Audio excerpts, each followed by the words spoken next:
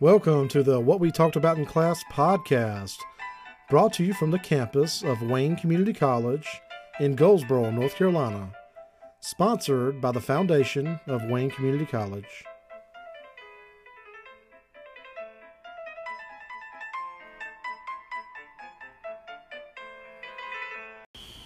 Hey guys, how's everybody doing? This is your favorite instructor, Ryan Bradshaw, and this is Principles of Management. And we are on our final week and our final chapter. This is discussing chapter 16, which talks about managerial communications. A lot of good content for this chapter, but before we jump into that, let's talk about other things that are happening. You've probably heard me talk at length about graduation, and we are going to have a graduation celebration for those of you that are graduating on the 12th. There was an email that was sent out about that, so if that applies to you, check out that email and learn how we're going to do some celebrating, even though this is not going to be the official graduation ceremony. I mean, it's going to be an official celebration, but we're just doing this kind of as a placeholder. Additionally, you've probably heard me talk at length about registration.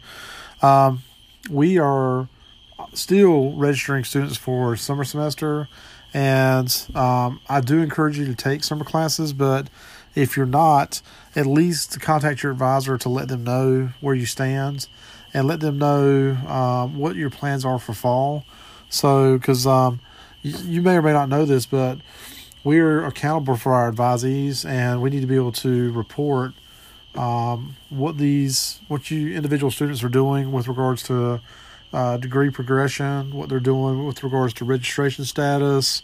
And so when you are assigned an advisor, that advisor is responsible for you. And so we spend time trying to track down students to find out, what they're doing and how they're doing and that kind of stuff. So other things that are going on, I guess we can talk about current events. We are still obviously going through this slow-burning pandemic. I've heard it referred to as a slow burn. I think that's a good descriptor because it feels like we've been going through it for a long time, but in actuality, it's only been, I guess 2 months, and it just feels like much longer, and so, but we're seeing consistently the numbers just keep going up daily. We're over 1.1 million cases in the United States that have been identified, and approaching 70,000 deaths, and those are significant numbers. We actually have had more deaths related to the coronavirus than we did in the Vietnam War. So these are definitely a significant number of cases and deaths occurring due to this. Got a car driving by, so if you hear some car sounds, that's what it is. So hello, car. That's part of what we go through when we're having to lecture in my outdoor office here. But that's fine. But in any case, still, I'm not in panic mode. Don't need to be panicked, but you still need to consider or be concerned and to be prepared and be careful. They are opening back up some of the states, and that's a good sign, but doesn't mean that we need to relax caution. And I don't think most people are going to just throw their hands, up and just go back to the way kind of things were before. I think it'll be quite some time before we see large gatherings of people. I may be wrong. I was planning to go to a concert this summer.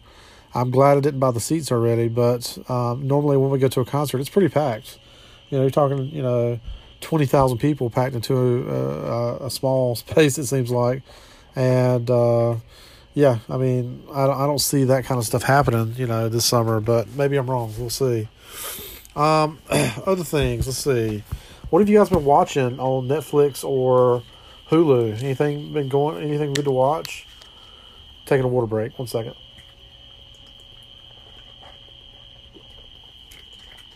Good water. I'm trying to think if I've seen anything really good. I started watching Ozark. Several people had recommended that to me, and they said, "Oh, you'll really like it. If you liked Breaking Bad, you'll like this." It's got a lot of commonalities between Ozark and Breaking Bad. It's basically about an accountant who ends up working for a drug cartel, and with that, bad things happen, as they do in these stories, and it just creates a lot of tension and drama. And so Ozark has 3 seasons on Netflix. If you haven't seen it, I do recommend it, especially if you liked Breaking Bad or have seen that. That's also on Netflix, I believe. If you haven't seen Breaking Bad, start there first. Really good. I'm trying to think anything else I've seen recently. I don't think I've really watched any movies per se, like that are notable. I can't think of anything that really just stands out, But in any case, let me jump into chapter 16 and go ahead and get that conversation going. We are talking about managerial communication, and it's such an important aspect of what managers do. If you have poor communication skills, it doesn't matter how good you are at everything else. You can be extremely organized. You can be extremely intelligent. You could have amazing credentials, amazing skills, but without communication, that's really going to hamper a manager's ability to make use of those other skills. And so the learning outcomes for this chapter are to understand and describe the communication process, know the types of communication that occur in organizations, understand how power, status, purpose, and interpersonal skill affects communication in organizations, describe how corporate reputations are defined and how an organization communicates to all of its stakeholders, know why talking, listening, reading, and writing are vital to managing effectively. And just to get on my soapbox for a minute, every semester that I teach, or I think every semester I've taught, I'm pretty sure for the past 5 years, I have asked a set of questions at the beginning of my seated classes, and you guys should know what I'm talking about. I ask, what's your name, or what's your word that describes you, right? And your name. Tell me a movie or TV show that you like to watch. Tell me a book that you like to read. Talk to me about what your major is, what type of job you have, and talk to me about your goals. And so one of those questions asks you to describe what you like to read. And my grandmother was an educator. My mother was an educator. And here I am, 3rd generation educator. And my grandmother had taught me, she said that doesn't matter what you read as long as you're reading. Just keep reading, read broadly, read many different types of topics and different types of books. But reading is so important, it's so foundational and fundamental to education. Another car, hello. But with reading, as you read, you improve your vocabulary tremendously. What ends up happening is you discover new words. You learn through word association what words mean, but I look up a lot of words. In fact, I define a word, or I look up a word probably daily or every other day. I'll Google define this, whatever that word is, because there's so many words in the English language. And even though I think I might understand what a word means, I'll look up a word sometimes to clarify my understanding, to make sure I'm not describing it incorrectly. Like some people use ironic incorrectly. It's things like that. I looked up the word muster today, M-U-S-T-E-R. Do you know what muster means? I thought I knew what it meant, and I looked it up just to confirm, what I thought it meant. It means to assemble. It means to gather your things together and assemble or come together as a unit. And so muster, it's a military term. And so I heard it and I looked it up just to, confirm that I know what it means. And now I've got that word in my lexicon. I know what that means, and I could use it at some point, And so reading is so important. And the reason I'm kind of harping on this at this moment is because reading is so important to the communication process. if you cannot read well, if you read at a 7th grade or 8th grade level, it will reflect in your speech and it will reflect in your writing. And so as you challenge yourself with more and more diverse readings and more difficult readings, it will actually improve your comprehension and improve your capacity to read. And so I really just think that is, if I could just advise people to do one thing from an educational standpoint, it would be to read books, because that will really just do so much for you from a communication standpoint, from a comprehension standpoint, from a knowledge-based standpoint. It covers so many bases. And outside of that, reading is actually, it's actually a way to unplug. It's a way to rest your brain. It relaxes you. It gets your imagination working. It's good exercise for your brain. I'm actually reading a book right now called Paper Girls. It's actually a graphic novel. It's a hardback edition. It's about 400 pages. I just got it in the mail yesterday, or either yesterday or day before yesterday. I guess it was Saturday. And I started reading it. I'm probably maybe a fifth of the way, maybe a fourth of the way through it. It's pretty good, and so, but aside from that, I downloaded the Game of Thrones. There's a car cranking in the distance. But I downloaded Game of Thrones, book 1. I've seen the show, but I wanted to read some of that, so I dug into that and started reading that. I'm always perpetually reading something Tolkien. I am a very big Tolkien fan. Lord of the Rings, The Hobbit, The Silmarillion, and I've got a pretty decent Tolkien collection of books in my office. So I'm always adding to that collection, slowly but surely. But yeah, if people that I talk to, and I'm going to get off this in a second, but people that I talk to or students that I talk to that don't like to read, my response to that is that they just hadn't found their book yet. Once you find that one book that really kind of changes your life, that speaks to your soul, it inspires you, it means it has an emotional connection to you. Once you find that book, then you become a more vibrant reader, a more involved reader. So, all right, I'm going to get off that soapbox, but I appreciate your attention while I talked about reading and how incredibly important it is to the communication process, and tie that back into managerial communications. Let's go ahead and do that. And so the communication process is really a system, and it happens so quickly we don't think about it. We don't really give thought to how we communicate. But if you take the time, another car coming by, hello. If we give time to think about how we communicate, we'll actually improve our communication process.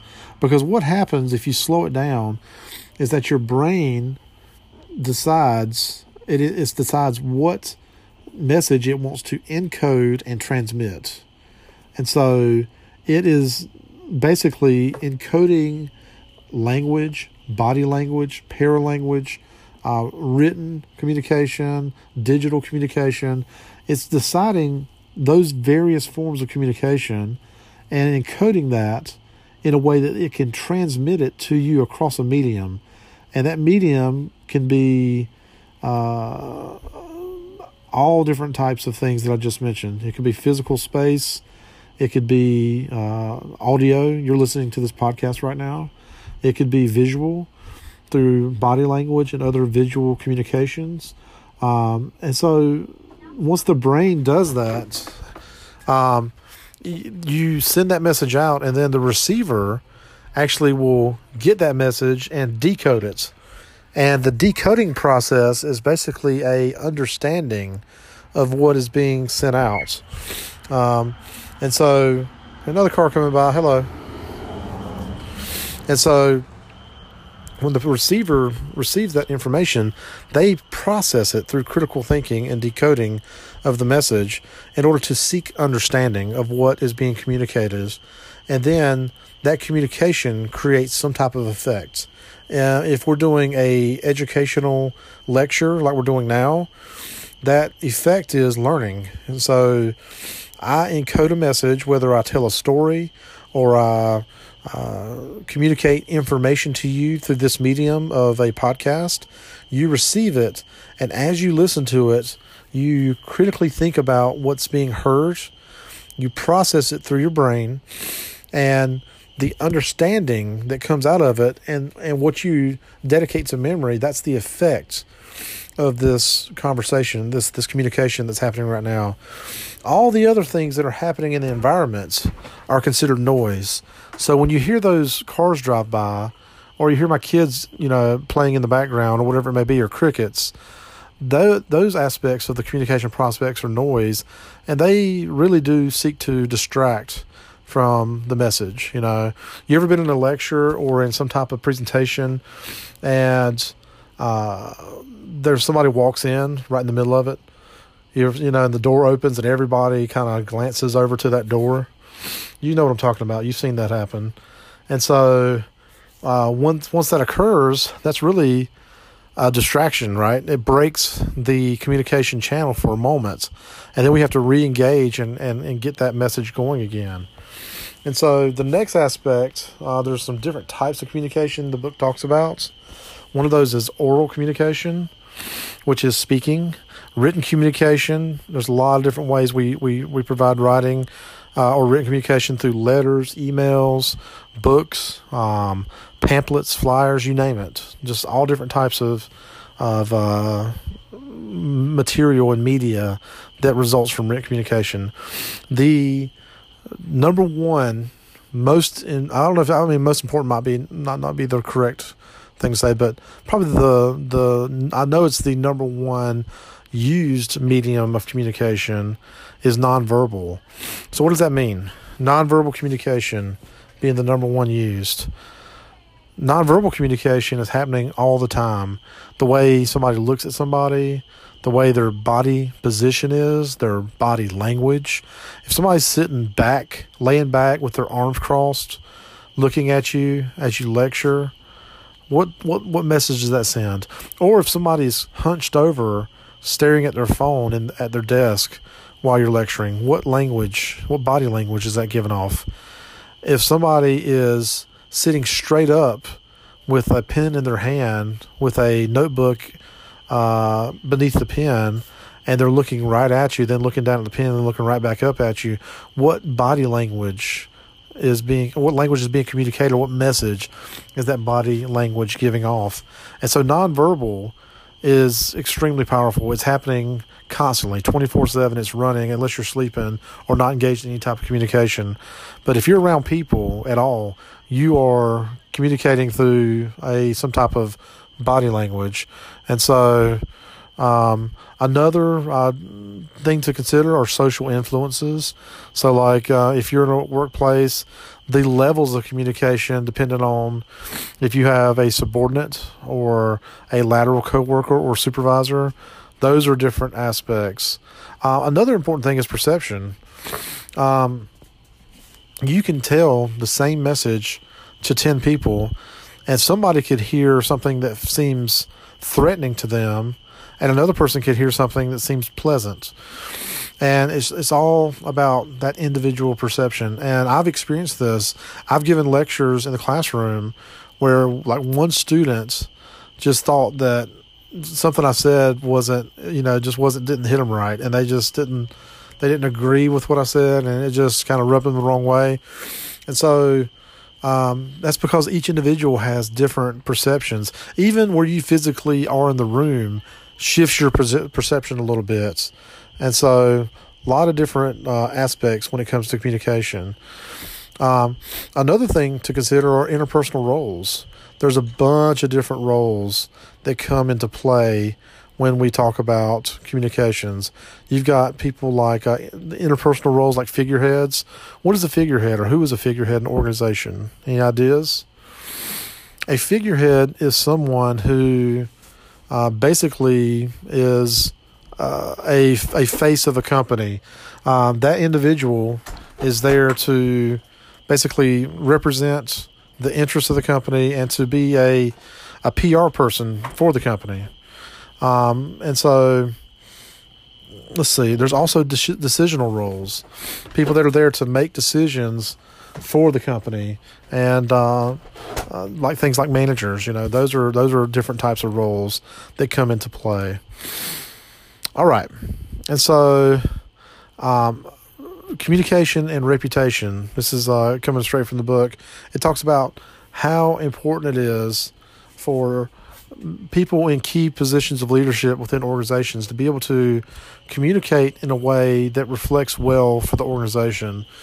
I've been watching quite a bit of the news lately. Obviously, I think we all watch some, but I like to watch the business news, obviously, because I am a business instructor and it interests me, and I want to be able to talk about these, the latest trends and topics in business.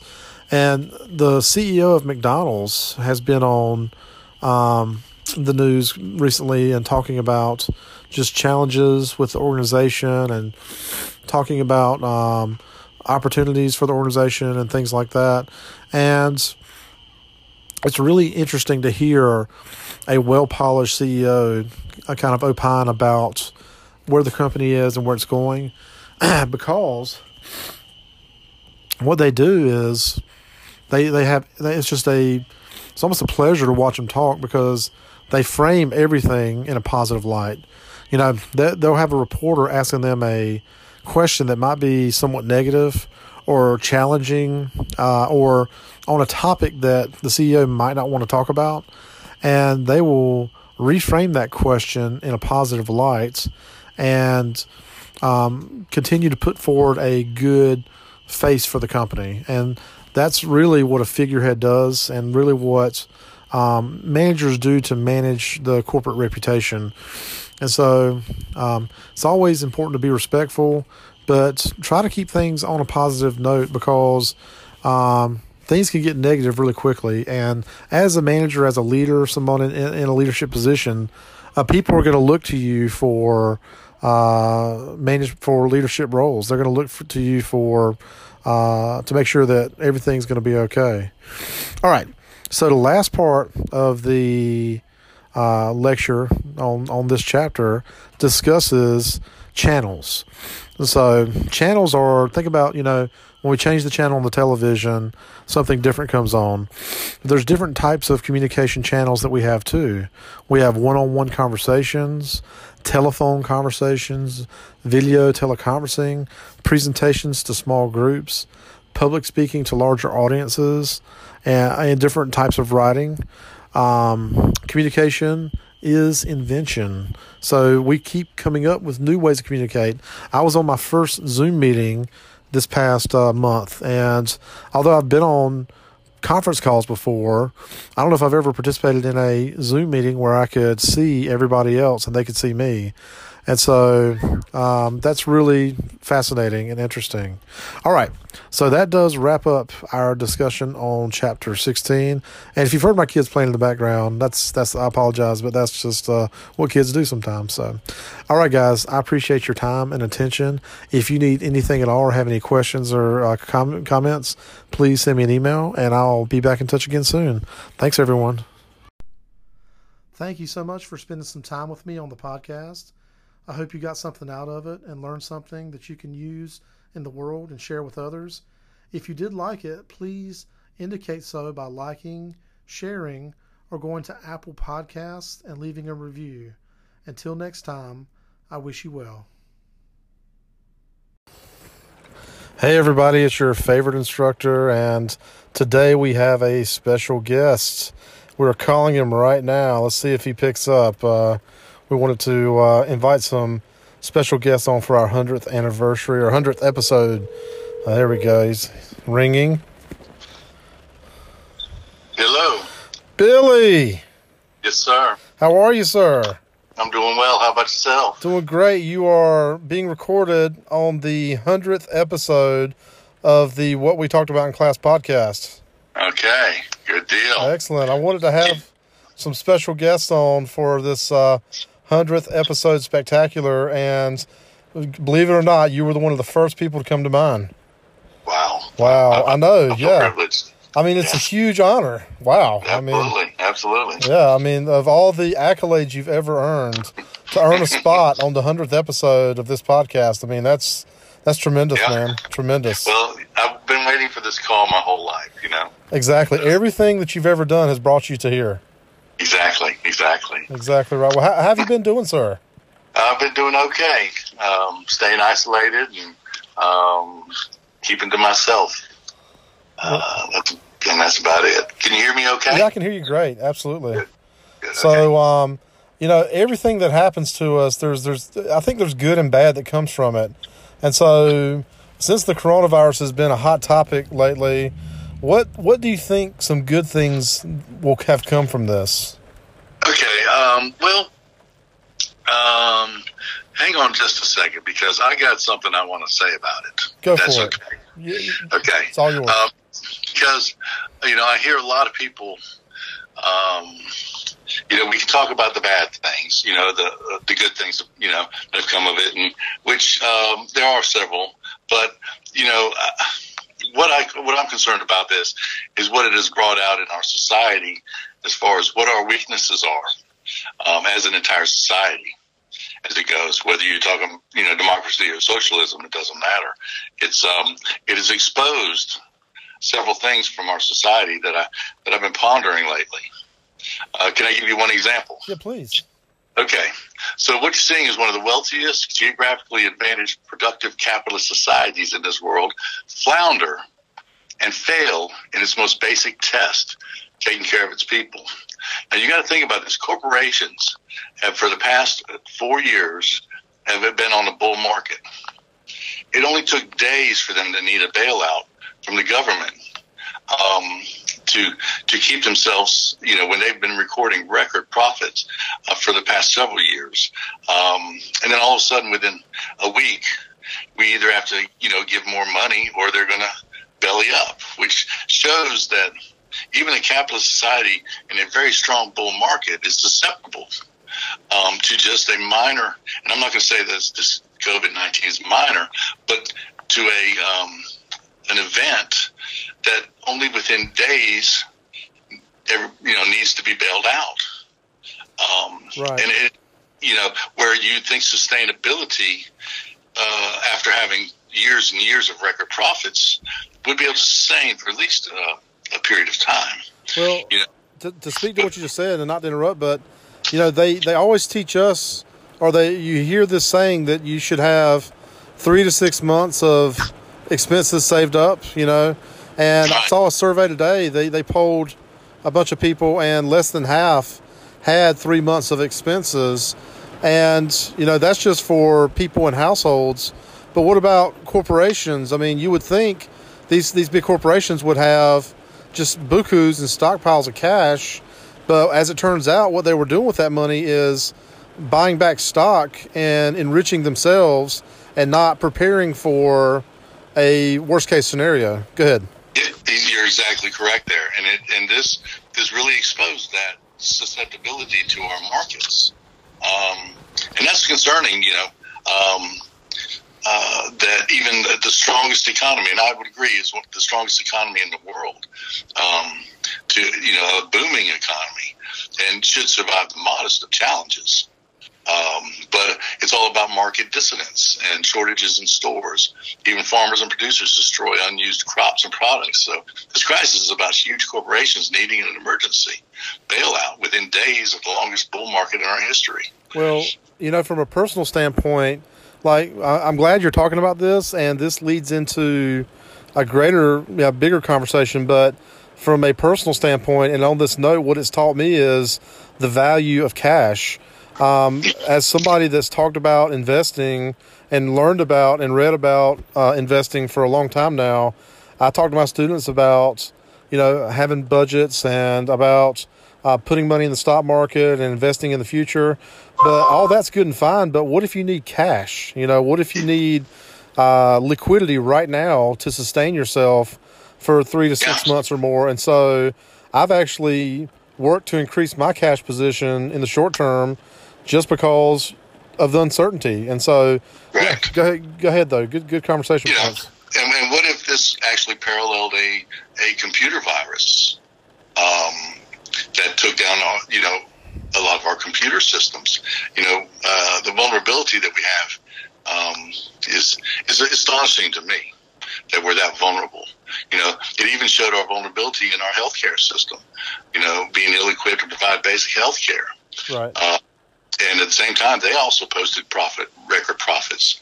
But due to antiquated systems, it was not functional for a disruption or an overdrive or, an emergency, something that occurred unexpectedly. Right.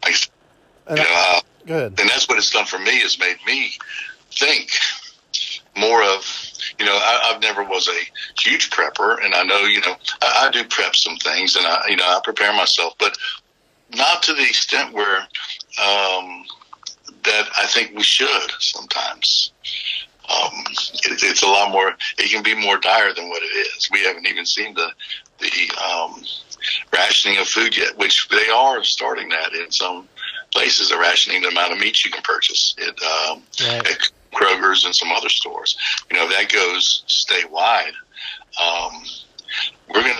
it's going to be interesting. It really does put in perspective this lesson I learned in kindergarten about needs versus wants and what's really important to you, because my dad and I have talked a lot about this, and one of the things that we've talked about is that one of the good things that he thinks is coming out of this is that hopefully people will slow down and refocus on what's really important in life, because like with the coronavirus, one of the main things that has stood out to me is this idea of comorbidities. So if you're obese or have another health condition, and I have some comorbidities myself, then you're at a greater risk. And so it really shines a light on how important your health is, Yeah. So, and even that other people are willing to risk your health for their well-being. Right, yeah. Yeah. Well, once we get out of this, and I think we will get out of it at some point, it might take years for us to have some type of semblance of what life was before all this. I think that, there's going to be some good takeaways for people that are willing to pay attention and actually learn from these spotlights that you're talking about, because it has shined some light on the need to prepare, the need to have personal sovereignty and personal responsibility for your health, your well-being, your financial well-being, your family's well-being with regards to food preparation, medicine preparation, and emergency supplies in general. So there's a lot of good takeaways from this. But I think another good one is just a refocus or emphasis on simplicity in life, because being home this long period, I've spent a lot of time outdoors and just having time to think and breathe fresh air.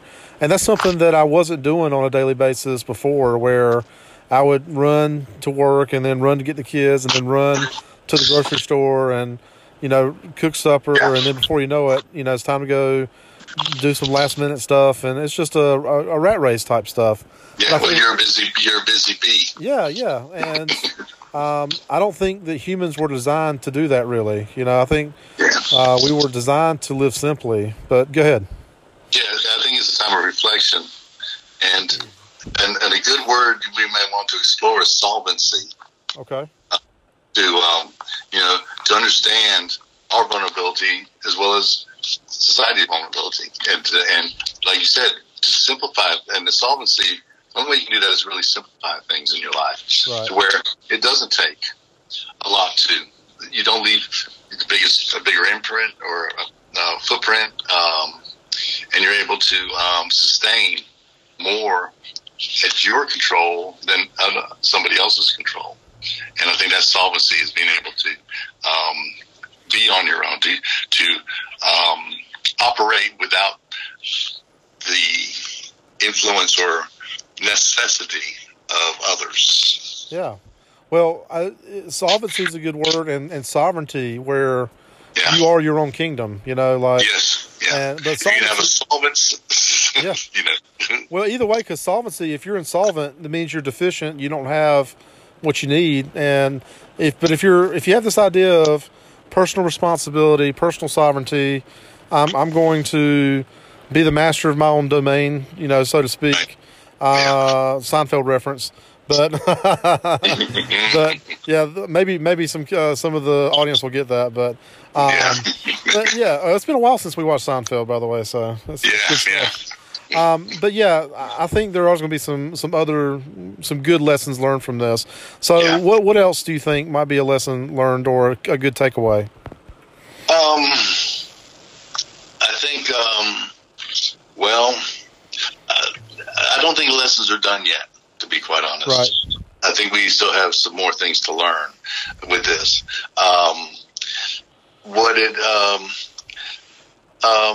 And I agree with what your dad says. I think we learn to take time during this time to do something for us. Learn, I heard what your regimen was, that you're trying to write so much a day, do so much of this a day. And I've thought about that a lot and what I want to do. And come Friday, I'm going to be free to exactly set the schedule that I want. Yeah. And it's to take time for myself. Like, just an example, you have a regimen where I know I get up in the morning and I'll eat. Well, after I eat, then probably what I'll do is either write a little bit or learn a song or write a song. Right. So I want to incorporate my new things. I also want to maybe take this time to learn a language. Yeah. To maybe learn Spanish.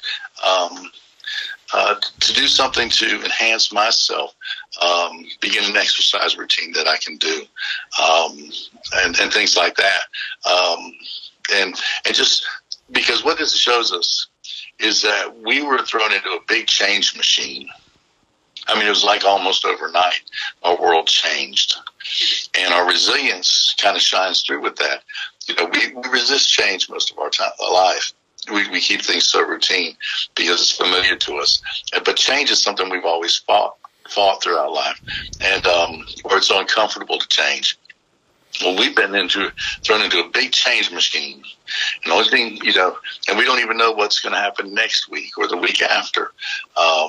Each week has been a surprise of information.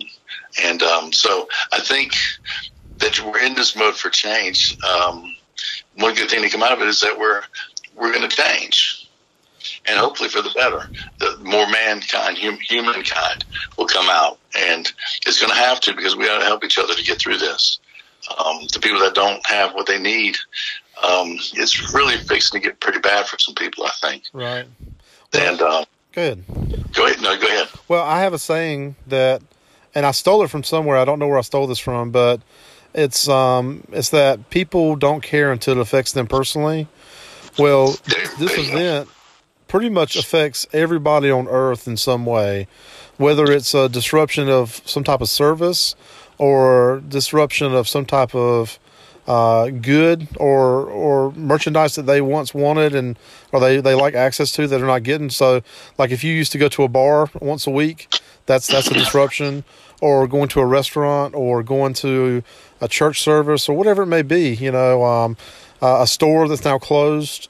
Or if you're a worker that's been laid off or furloughed, I mean, there's just a tremendous amount of impact, not to mention the people that are actually suffering from the disease. And so, this idea that people don't change until it affects them personally, or they don't care until it affects them personally. This is one of those rare events in humanity that it actually hits everybody, and it affects everybody. And this whole time, I've actually had I think I've been gaslighting myself a little bit over the past 2 months because, I started early kind of sounding the alarm about this. I wasn't super early, but it was the end of February before things really started to escalate. And I started sending emails and telling people, this is a serious thing. You need to take it seriously. You need to prep. And I was thinking maybe some people think I'm crazy or think that, I'm nuts for even having this position. And even to this day, 2 months into it, and with as many cases as we have and deaths that we have, I still question, is this the right thing for me to be doing? Because some people are taking the position, this is nothing, it doesn't bother me, it doesn't affect me. And, it's really a bizarre thing to see, to witness this sociocultural thing happening, because I ran into somebody yesterday out in public that was just telling me that this don't bother me, it doesn't affect me, and had a very nonchalant attitude about the whole thing. And I'm thinking, wow, how can you have that opinion when it's disrupted so much? I mean, we've got 30 million people plus on unemployment now. And so it's there's major impacts to our society and our culture. And so, yeah, I think that, like I said, people don't care until it affects them personally. There's just a tremendous amount of effect going on right now.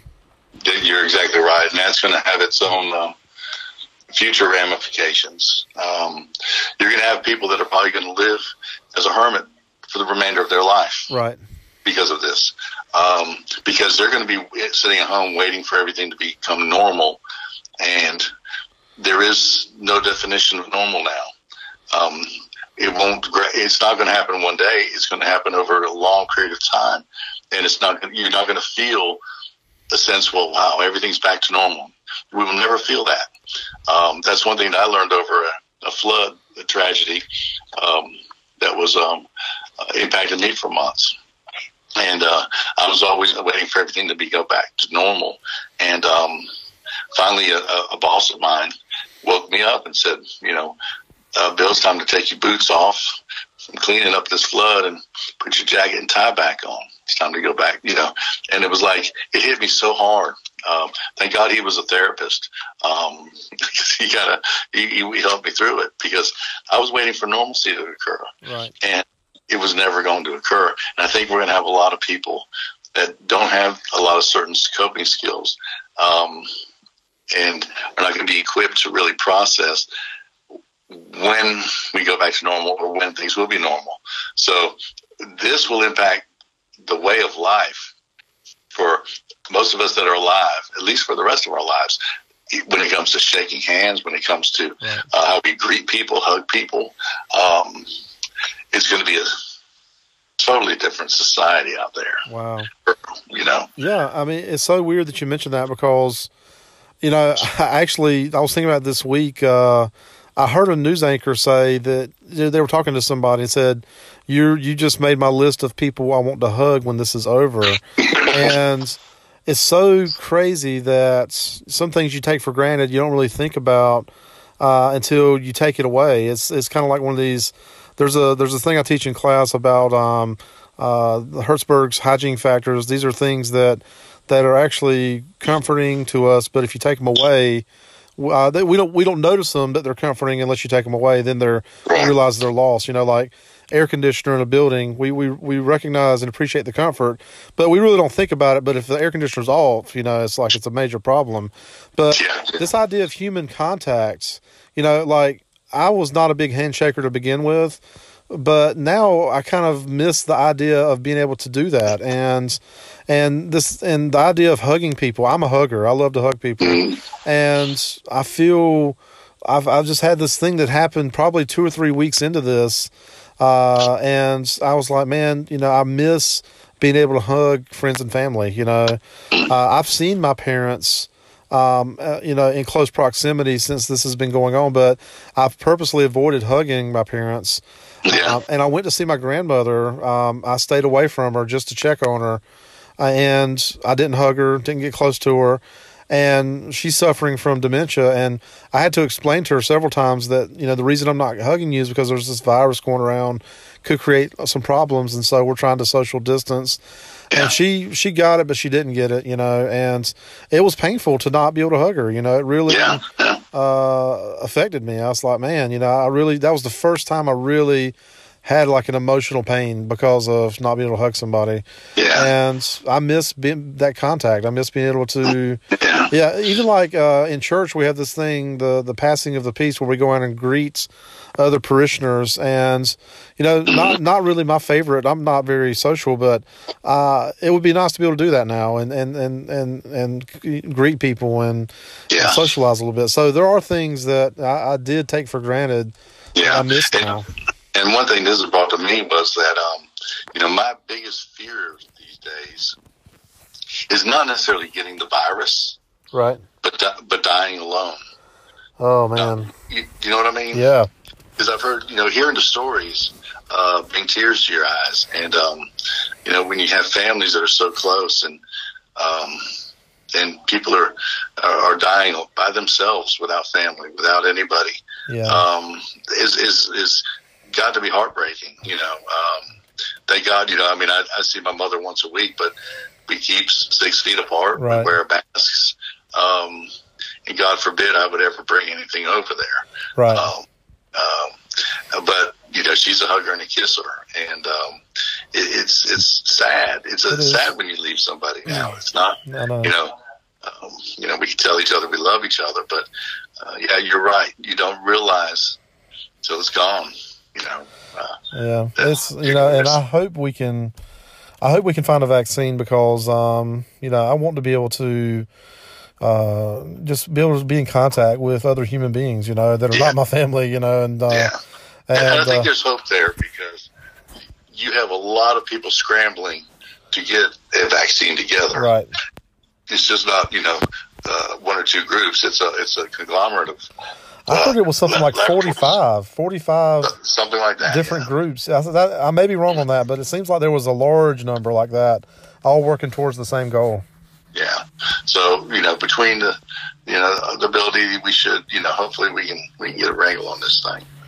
Yeah. Well, things change, and we're just going to keep riding this wave and hopefully get through it, But let's change tunes a little bit and talk about what other positive things have you been doing lately. Like you mentioned, I've been doing a lot of writing. I've actually made a commitment to write every single day, and I've probably had maybe 3 days where I've been so tired at the end of the night that I actually would take a few notes and then write it the next morning. But if I miss a writing appointment with myself, I make it up the next morning. But pretty consistently, every night around 11 midnight is when I start write, and I'm on average have been getting about 800 words a night. And so when is the novel coming out? Well, one can hope, but if I write something, I think it's okay, and then I think, well, maybe I could start submitting letters to see if a publisher would be interested, because that's the goal.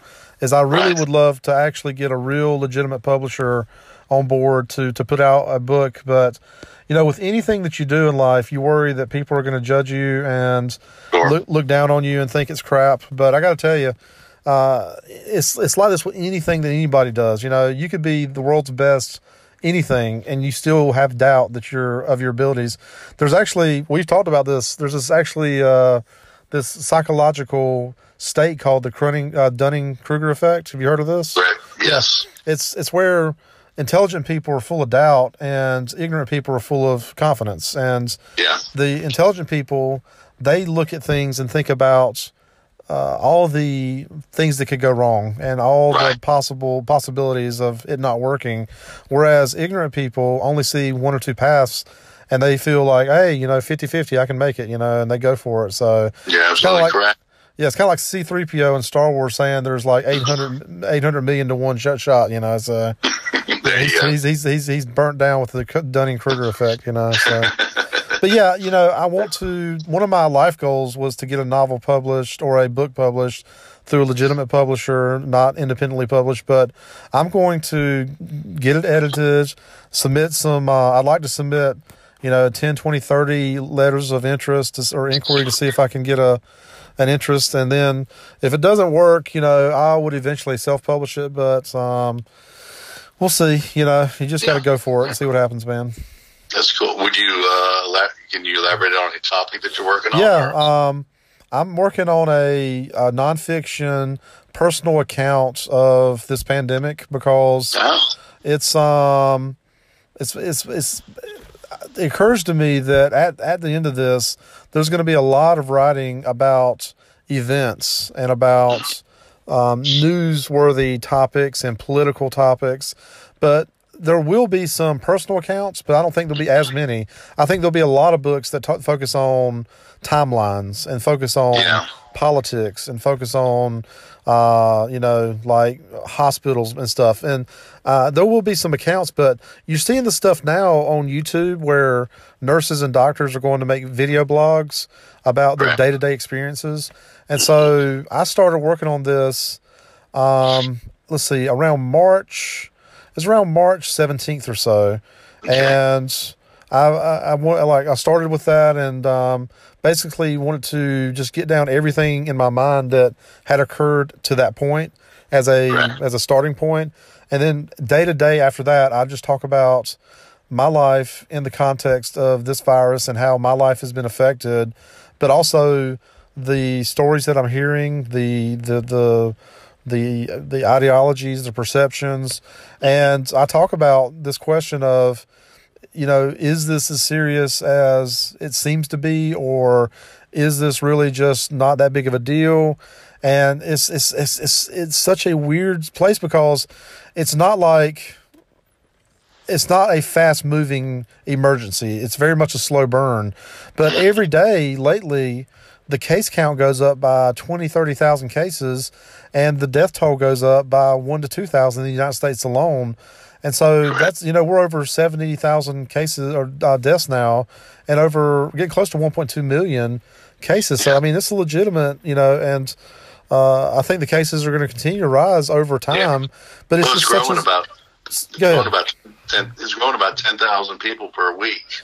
Yeah. Every 7 days. Yeah. So it's a legitimate thing, but it's such a slow moving storm that it's just hard to figure. It really is. It's unlike anything I've ever been through before. Yeah. And so, because if you drive down the road and go into town, like you can walk into a store and you'll see people with masks, but a lot of people are just pretending like this is just another day and it's not really that much has changed. But then you hear about these hot spots like nursing homes and factories and anywhere where there's large gatherings of people, meat processing plants, things like that. And it's, cruise ships, really alarming, when you see that like a Tyson food meat processing plant had 58% of its employees test positive, So the big question that's been on my mind has been, what are they going to do with schools in the fall? That's really the only thing that really has just been kind of a void in my mind, because I have no idea how they're going to do it. And I mean, if we're going to have a second wave, quote unquote, in the fall, I mean, I worry that, I've got 3 kids in elementary school. Well, Jack's not there yet, but 2 kids in elementary school. And, it concerns me that they could go into a hot spot and then bring it home to us and then take it to grandma and grandpa. And that's a real problem. So I'm waiting to see how they're going to handle that for the fall. But somehow we got back to the coronavirus and we were talking about writing and positive. That's okay. But aside from writing every day, I've tried to exercise every day and do some walking. Yesterday I had a potato drop and I spent 6 hours in a parking lot with 40,000 pounds of potatoes. And we got rid of about 95% of it, but we still had some left and trying to get rid of that last little bit. But we were doing that for a food agency. And so that was a workout too. But aside from that, I've been watching some TV and movies, not a whole lot, doing a little Netflix. And then aside from that, just trying to feed my kids every day as far as making sure I've got supper cooking or something. And, because they continuously eat every day. So, yeah. Well, let me ask you a question. Did you see the movie Once Upon a Time in Hollywood? Did we talk about that? I did see it, and it I don't know if we talked about it, but it was a slow burn for me too, because it really faked me out. And I won't do any spoilers, but the whole time I'm thinking I'm watching a movie with DiCaprio as the lead and Brad Pitt is the supporting actor, which is the case. But as it turns out, Brad Pitt is the star. Yeah, And and it totally just caught me off guard because I didn't realize, and it was kind of a weird blend of drama, suspense, and comedy because, like, to me, the DiCaprio character was really a joke. He was a Hollywood stereotype drama king, basically, you know, and full of doubt. Once again, Dunning-Kruger on him. He was just constantly, you know, a prima donna and worried about his next gig and worried about his celebrity. And Brad Pitt wasn't worried about any of that stuff. You know, he was just a smooth operator and really was the lead role. You know, he really stole the show. Yeah. And I think that was the intent of the movie, you know, to show that there's all this stuff in the background that the audience doesn't see, but that's really interesting drama, you know. Yeah, who has the most colorful life is the guy, the existential guy. Right, yeah. Because he was a great character and great portrayal. Speaking of Brad Pitt, did you see him do Dr. Fauci on SNL? Yes. Oh, man, that was perfect. It was great. He's not only that, he's a good actor. So. Yeah, it was excellent. And, you know, a lot of folks don't watch SNL anymore, or I hear them talking junk, but it's hit and miss. You know, some weeks it's not good, but some weeks they really can nail it. And I think the first week they started doing the comedy from home, it was just okay, but now I think they're getting the hang of it, and it's really working for me lately. So, I think you put it in the big context. I had a buddy on Facebook that said, you know, why did they let Stephen Colbert and all the, I almost say liberal, comedians, go on the air. And I wrote there, it's comedy, Right. Don't take it so seriously. No matter who the president was, they'd be making fun of him. Yeah. I mean, my whole life, the earliest president I remember was Reagan. And I don't remember them making fun of Reagan really because I was too young. But from Reagan, though, you had Bush Sr., and Dana Carvey, picked on him and did a great. And then we had, after we had Senior, we had Bill Clinton. And there was Harmon did Bill Clinton, and it was great. And then we had Junior. Will Ferrell did, George W. Great. Yeah. And then we had Obama. So they picked on every president. And I think, bringing it back up again, I think another takeaway from this coronavirus or pandemic is that we don't need to take ourselves so seriously, and people have been very polarized lately, and at least that's been my experience. Yeah. I know that there's a large chunk of the public that are not polarized, but still, I think we just need to live our lives and not take things so seriously because some of the things we argue about or some of the things we get bent out of shape about, it really is going back to that Don't Sweat the Small Stuff book. I don't know if you ever read that. Yeah. But it's a great book, and I read it probably 20 years ago now. It's an older book. And the basic premise is that 97% of the things we worry about and obsess over will not be relevant in a week. And so why should you worry about it today? So Truly. Yeah, I mean, people get bent out of shape about what they're going to have for dinner or, just all these little interactions we have that are really trivial, so. Well, so what are you doing? What I know we talked about it a little bit, but what else you've been watching or doing? I know you've been probably more secluded than I have. I've gone out a little bit more than you have. So, well, I've got my hour of power in every day. So what is that? The Price is Right. Oh, okay, yeah. Growing up on that, and I don't know, for some reason I just enjoy watching other people have joy in their life. Yeah, that's great, man. And that show puts a smile on my face every day. So it is. It's good. But I enjoyed that. Did you see the interview last night with Stephen King? I did not, but I love Stephen King. Go ahead. He was on Stephen Colbert, and they talked about his new book coming out, If It Bleeds. Oh, I hadn't heard about it. Yeah, and but he's doing a lot of writing. He says, in his time that he's isolated. And that's the interesting thing is, to see celebrities isolating themselves. Right. I saw a female last night on Colbert, and it looked like she's been isolated by herself since around March. And it shows. Even being a star, that gets taken away almost immediately. Right. Again, being an athlete, you have to have self-discipline to keep yourself where you're at. And that's a good thing I think I've learned, is to keep up with myself. And, like I said, I think it's all about growth, the human growth, that we're going to grow something out of this, and we're going to be wiser, more compassionate, more understanding, empathetic. I think it's going to heal a lot, and I hope it heals the divisions that we have, like you said. I hope so too. Yeah, and so, I love that you brought this up about celebrities, because I think for them, this experience could be humbling. For everyday people, I think this experience could be empowering to say, I'm going to take charge of my own personal health and wellness, my own, financial health, and all these other metrics we talk about. And so I think if a person chooses to, they can really find the positives in this and grow from it and gain from it. That's the perspective I'm trying to take. So because I think, just like that, I think you can go the other way for you if you're not careful. Absolutely. I think a lot of people, but it's hard for us. I have somebody to talk to every day. Right. And I know you do too.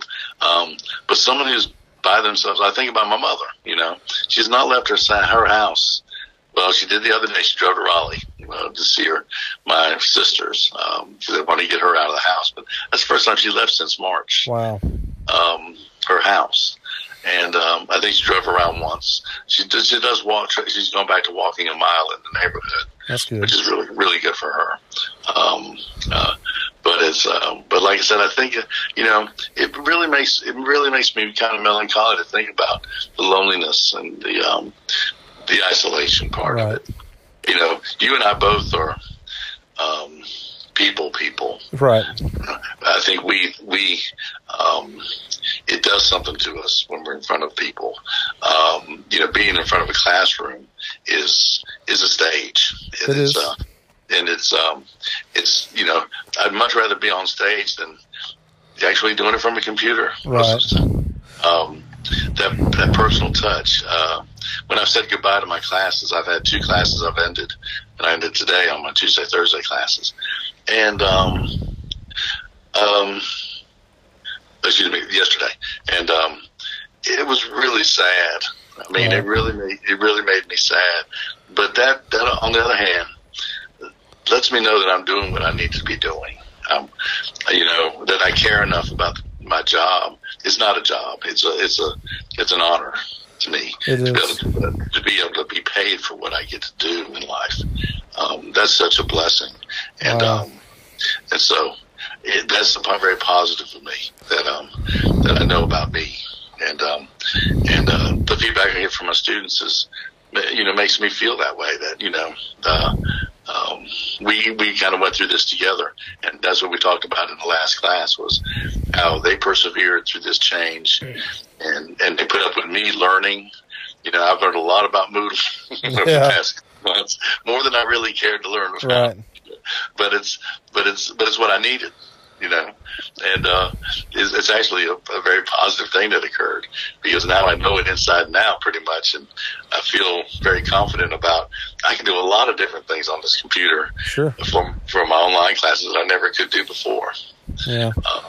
Well, I'm going to just piggyback off what you said, because I have an emotional commitment to my job and my students too, and I had a student call me today earlier to just talk for a few minutes, and I was so happy to hear from him. I said, "Man, I miss you. I miss being in class with you guys." It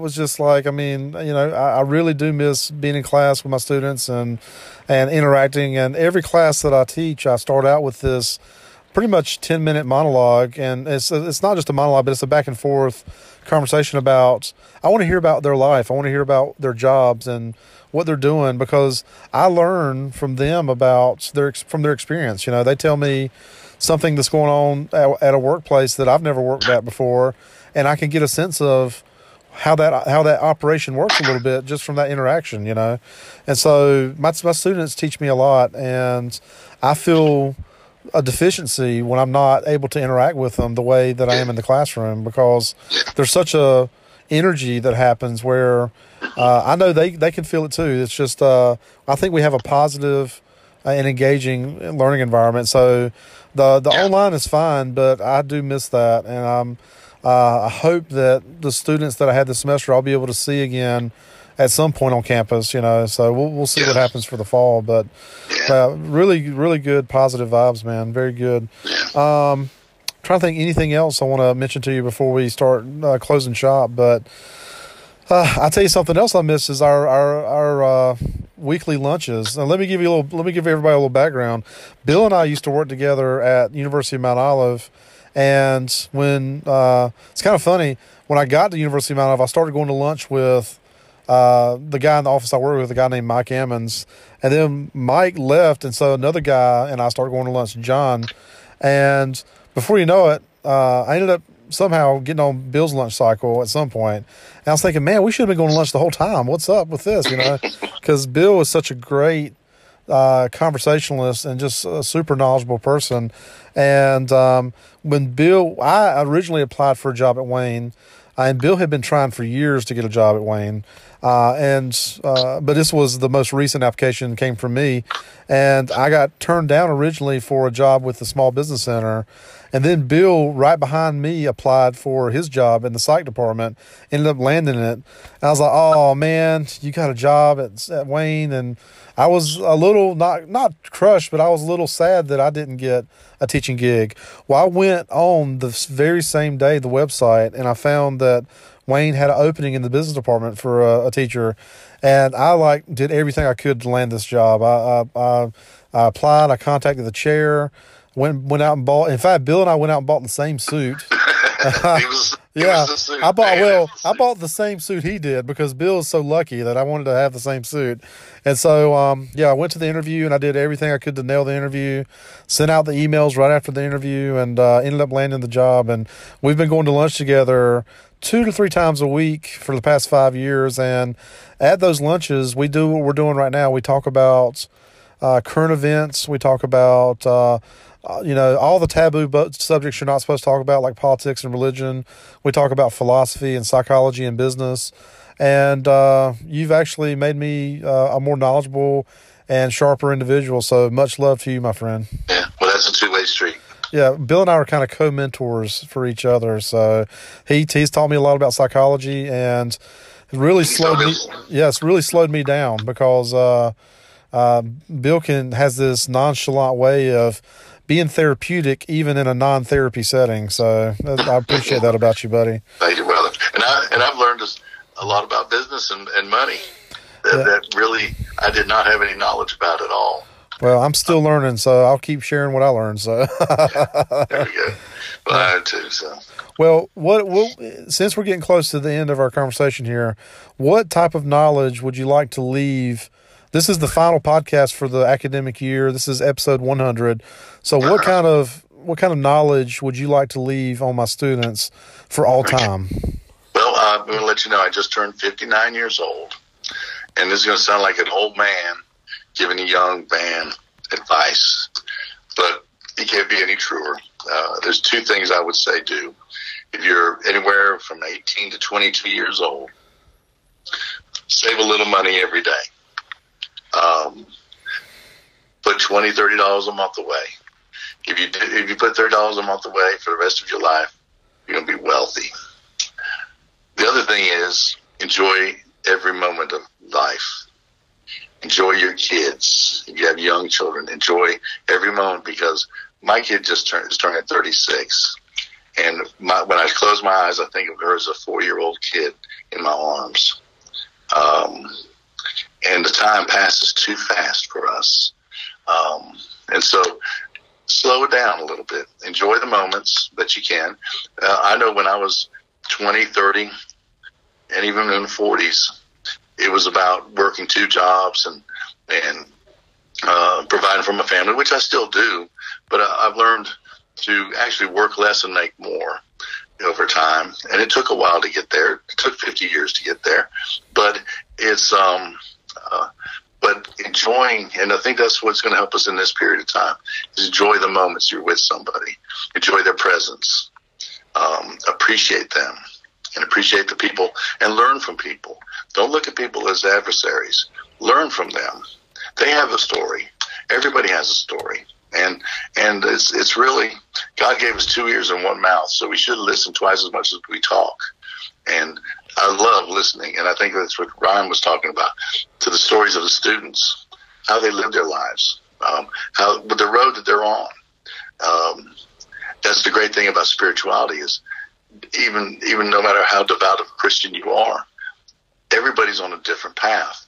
Everybody has a different relationship, and it evolves and it changes and moves around. And you should appreciate those moments that you're at, and appreciate yourself for who you are, the good and the bad.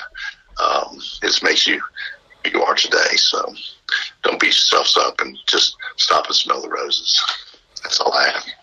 Wow. I would attempt to come back at you and try to top that, but I'm not going to even do that, buddy. That was a perfect cap for our conversation. And so what I am going to do is thank you so much for taking the time to talk to me tonight. I love you, buddy. Love talking to you. And I'm hoping we can do that lunch. Even if we can't go to a restaurant, we need to get together and sit on that bench that we did about a month ago and just hang out for an hour or two. And well, that's what we have to find. We have to find us a bench or a picnic table or something somewhere that we can claim. You know, if we could buy that little acre of land. Yeah. Put a picnic table on it under a tree. Yeah. It's going to happen. It's going to happen, buddy. I've actually told some of my students that you and I had a partnership agreement, and we're saving our money together. You know, I have some personal savings. You have some personal savings, but we joined a forces, and every month we consistently have been putting money towards a common goal of having some type of business, and we don't know what it looks like yet, but we're ahead of where a lot of people, are at this point because we've been saving some money. So I want you to think about this. We started that partnership exactly 1 year ago. Exactly. Yeah. It was, I think, today or yesterday, right? Yeah, the 4th or 5th of May. Yeah, that's excellent, man. Yeah. So happy anniversary to our small venture. Yeah. So that's right. And we are ahead of the game. Yeah, we are. So it's going to continue to be a good thing. And this is something that I can share with my students. It won't top what you said, but that all relationships in life are built off of trust. And whether it's your spouse or your children or your best friends or a parent or whoever it may be, you've got to have mutual trust and respect and integrity. And I stress integrity so much to my students about being honest. And if you make a mistake, own it, because you can never get that integrity back if you lose it. And Bill and I have this trust relationship, and every month he gives me some money, and I put it in an account, and he trusts me that I'm not going to run off to Mexico with his money. So I wouldn't get very far, but that's okay, So you might make it to the mountains of North Carolina. Yeah, exactly. I think I made it to like Boone, North Carolina, and realized that I made a mistake. So yeah. All right, my friend. Well, I appreciate you very much, and I'm going to let you go for now, but I will reach out to you later tonight with a copy of this podcast, okay? Thank you, Ryan. I appreciate you, and give my best to your family, and I appreciate your listeners as well for, like I said, listening. All right, my friend. I'll talk to you soon, buddy. Take care, man.